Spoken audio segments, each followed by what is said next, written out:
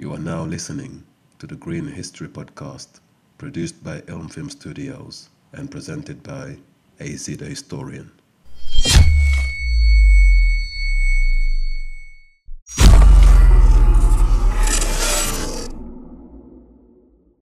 Assalamu alaikum, young man. How long have you been waiting for me here? A good student always arrives before his teacher. And how is your stay here in Riyadh so far? Mumtaz. The locals are very generous and affectionate towards guests over here. Hospitality is an ancient and proud Arab tradition. The Saudis have maintained their ancestral tradition very well in that regards. May Allah bless the people of Saudi Arabia. In any case, we are pleased to be your host. May Allah illuminate your face. Afwan akhi, allow me to be your host for breakfast this morning. Yalla, nuruh. There is a beautiful little cafe just across the road.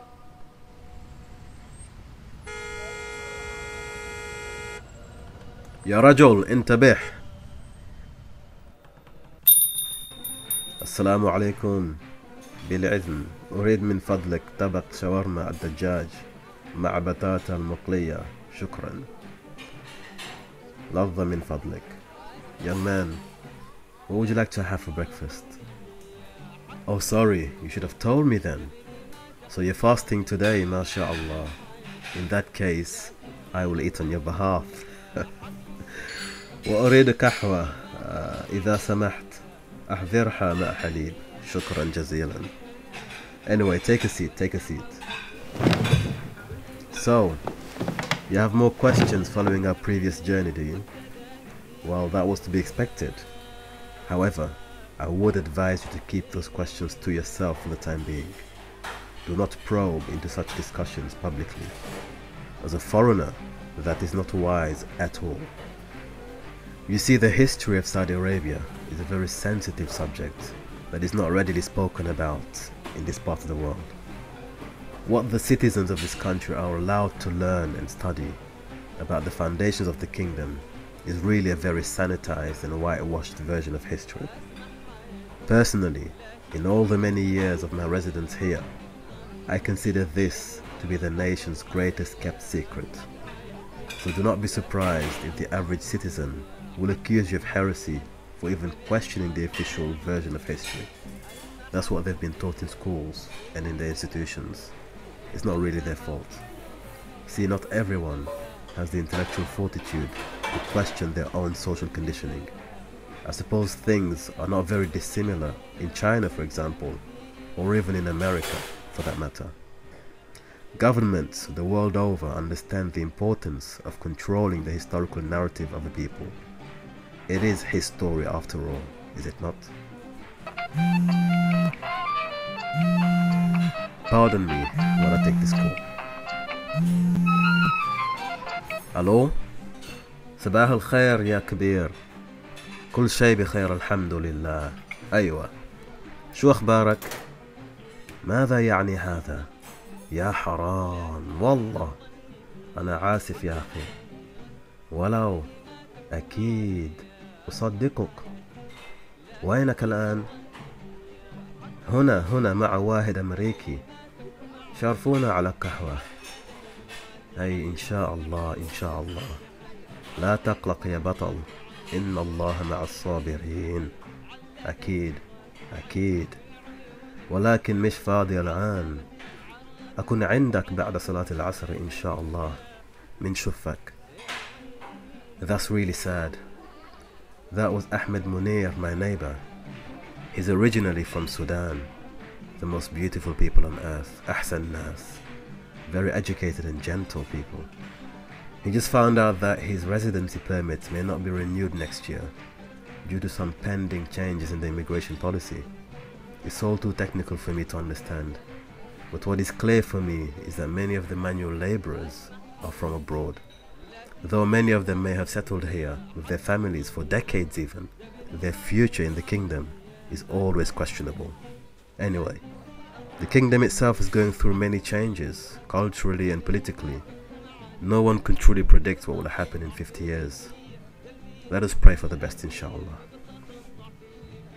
Ala kulli hal, where were we? Oh yes, we were talking about the influence of history on a population. Like I said, nations guard their history very closely, or at least the version that they prefer to share. Over here, when people talk of the history of the kingdom, the name of Sheikh Muhammad Abdul Wahhab cannot go unmentioned. Hafidhahullah. Wait, you do not know who Muhammad Ibn Abdul Wahhab was? Have you at least heard of Wahhabiyya, or what some people call the Wahhabis? On second thought, we may have to cancel our journey today. I cannot travel with someone who is this clueless about basic Saudi history. Then again, I may have overestimated your grasp of history, but I should not underestimate your willingness to learn.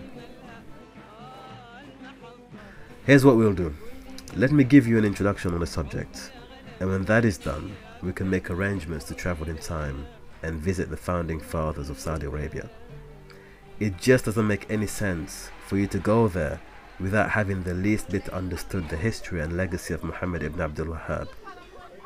Ah, the food has arrived, just in time. Don't mind me at all. Anyway, let us start from the beginning, shall we? Young man, before we talk about the al-Saud, or about the kingdom of Saudi Arabia, one must first begin with the name of the ideological founder whose vision has shaped the entire movement, Sheikh Muhammad Ibn Abdul Wahhab. He's a very central figure in the history of Saudi Arabia. Everyone knows his name here, and he is highly regarded. His legacy inspires much debate and contention within the Muslim world in general.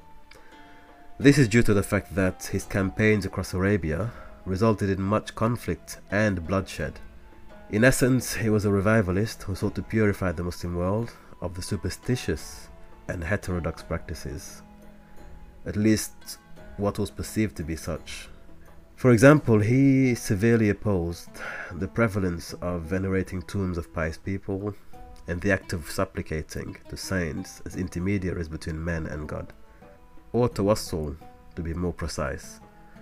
His ideas proved very controversial in the Hijaz during his day, but not anymore, as Saudi Arabia follows his interpretation of Islam to this very day. His exact date of birth is not known. However, many historians have cited the year 1703 as the most plausible date. What we are certain of is that he was born in the village of Uyayna, located in the Najd, and that he came from a well-respected family, Banu Tamim. During his youth, Muhammad Ibn Abdul Wahhab spent time in Medina, where he met a scholar and a teacher from Najd. His name was Sheikh Abdullah ibn Ibrahim al-Najdi. The two struck a friendship, and Sheikh Abdullah al-Najdi introduced Muhammad Ibn Abdul Wahhab to the works of Sheikh al-Islam Ibn Taymiyyah. You do know who Ibn Taymiyyah was, right? Just checking. In any case, the work of Ibn Taymiyyah left a profound impression and mark in the mind of Muhammad Ibn Abdul Wahhab, and he soon grew very fond of the teachings of Sheikh al-Islam Ibn Taymiyyah. Ibn Taymiyyah himself lived and died in Damascus many centuries before that. While he was in Medina, Abdul Wahhab was introduced to an Indian scholar by the name of Muhammad Ibn Hayya as-Sindi. This is an interesting point because Muhammad Ibn Hayya was actually a Sufi of the Naqshbandi order. Ironically enough, this did not deter Muhammad Ibn Abdul Wahhab from studying under him, and they even had a close student-teacher relationship. This may be a very little known fact, but Sheikh Muhammad Ibn Hayya himself emphasized the need to reject the veneration of tombs and saints. This of course appealed very much to the thinking of Muhammad Ibn Abdul Wahhab, who was already very frustrated with the veneration of tombs in Uyayna. When he finished his studies in Medina, Muhammad Ibn Abdul Wahhab traveled to Basra in Iraq, where he spent time studying and teaching, approximately 4 years. He also spent a bit of time preaching in Iran in the year 1736. When he returned to Uyayna, Muhammad Ibn Abdul Wahhab began writing his famous treatise, which he entitled Kitab al-Tawheed. I'm sure you've heard of this book. He also worked towards reviving the teachings of Ibn Taymiyyah in his locality. He initially found favor with the Emir of Uyayna, a certain Uthman ibn Muammar. However, this was not a long-lasting arrangement, and Muhammad Ibn Abdul Wahhab had to leave Uyayna, fearing for his life. See, his new policies had caused much offense. One of the local chiefs learnt that the tomb of the companion Zayd ibn al-Khattab, who was also the brother of Umar ibn al-Khattab radiallahu anhuma, the tomb had been demolished by Muhammad Ibn Abdul Wahhab and his followers. The locals also complained that one of their sacred trees was cut down, again by Muhammad Ibn Abdul Wahhab and his followers. To cut a long story short, he left Uyayna and was invited to Dir'iyah. The people in Dir'iyah were won over by his call of Islamic unity and to need to have social unity based only on religious principles. This new model of governance made it possible for the disparate tribes of Najd to consolidate their ranks and to follow a more uniform agenda. Muhammad Ibn Saud was the Emir of Dir'iyah at the time, and it was he who hosted the Sheikh, but the fruits of this coalition would bear mutual benefits for each party. Muhammad Ibn Abdul Wahhab needed Muhammad Ibn Saud as much as the latter needed him. Together, they had plans to govern the regions through the establishment of a strong central administrative function that would be built upon the Sharia in order to bring much needed restoration and reconciliation in the area. They also launched military campaigns for the cleansing and purification of Arabia. That is really a problematic chapter in history. We shall discuss it another time. Nevertheless, in Dir'iyah, the local Emir, Muhammad Ibn Saud, agreed to implementing Sheikh Muhammad Ibn Abdul Wahhab's religious policies if the latter would endorse the legitimacy of the Emir's raids and conquest in neighboring Arab regions. One could not fight and kill fellow Muslims without legitimate religious grounds. Thus began what came to be known as the first Saudi state. Dir'iyah was designated as the capital. Now, don't get the impression that Sheikh Muhammad Ibn Abdul Wahhab agreed with and condoned everything that the Emir demanded from him. Fundamentally, their motives were not completely aligned. However, they had struck the perfect deal and promoted the unification of warring tribes in the Najd. Sheikh Muhammad Ibn Abdul Wahhab had somehow succeeded in leveraging religious teachings to shift the society away from one of tribal affiliation based on asabiyah and towards the more universal Islamic principles of brotherhood through faith, ukhuwa in Arabic. This new collective identity enabled the warring tribes of Najd to set aside their differences and to unite under the banner of Islam. The brotherhood that subsequently emerged from this effort soon began to expand its influence towards neighboring regions with a fervent drive to spread the true version of Islam across the rest of Arabia. Were the Arabs non-Muslims then? Well, no. However, a very great deal of them used to visit tombs of righteous people, and it was customary for them to decorate and venerate such sites. Sheikh Muhammad Ibn Abdul Wahhab criticized these practices and sought to warn people against it. Was he right in doing so? That is not a question for me to answer on your behalf.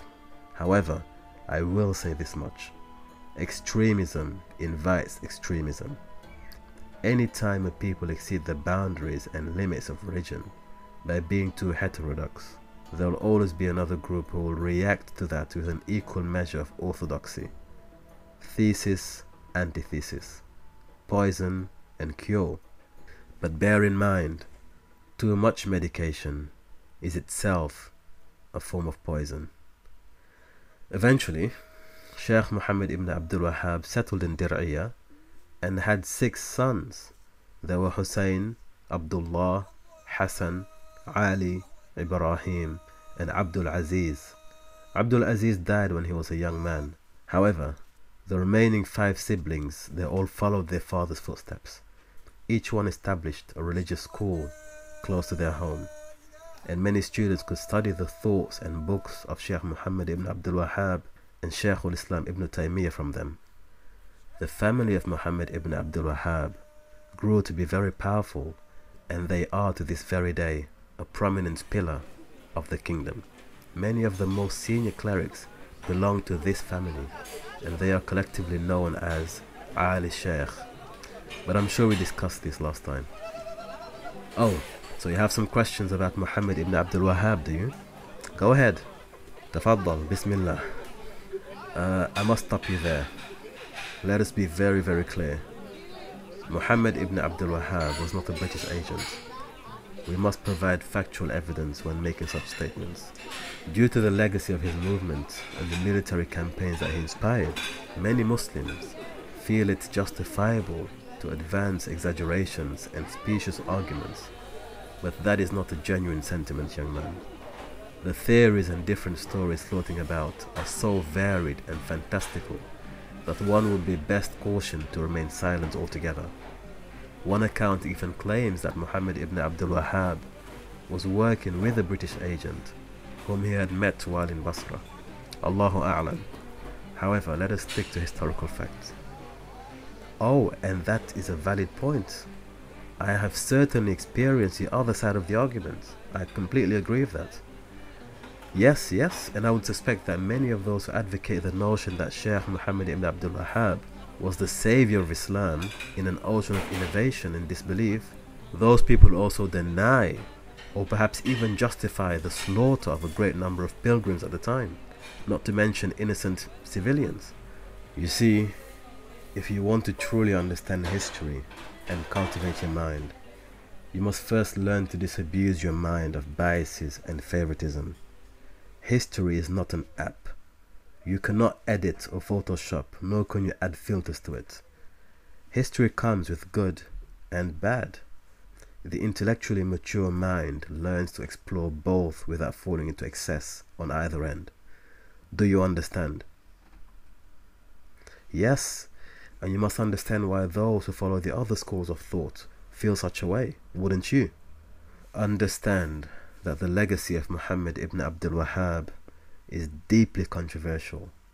Therefore, it must be explored from an intellectually sound basis and not from emotional perspectives. Would you study mathematics from an emotional perspective? So why then do we do that with history? Does anyone object to the fact that certain sciences were developed by ancient Hellenists? No. We take the science that they developed and acknowledge that it came from them.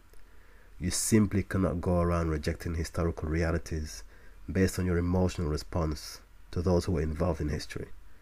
Now relax yourself and calm down.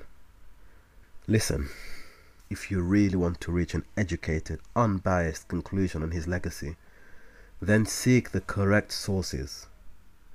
No, do not listen to lectures on the subject if it is delivered by Saudi clerics.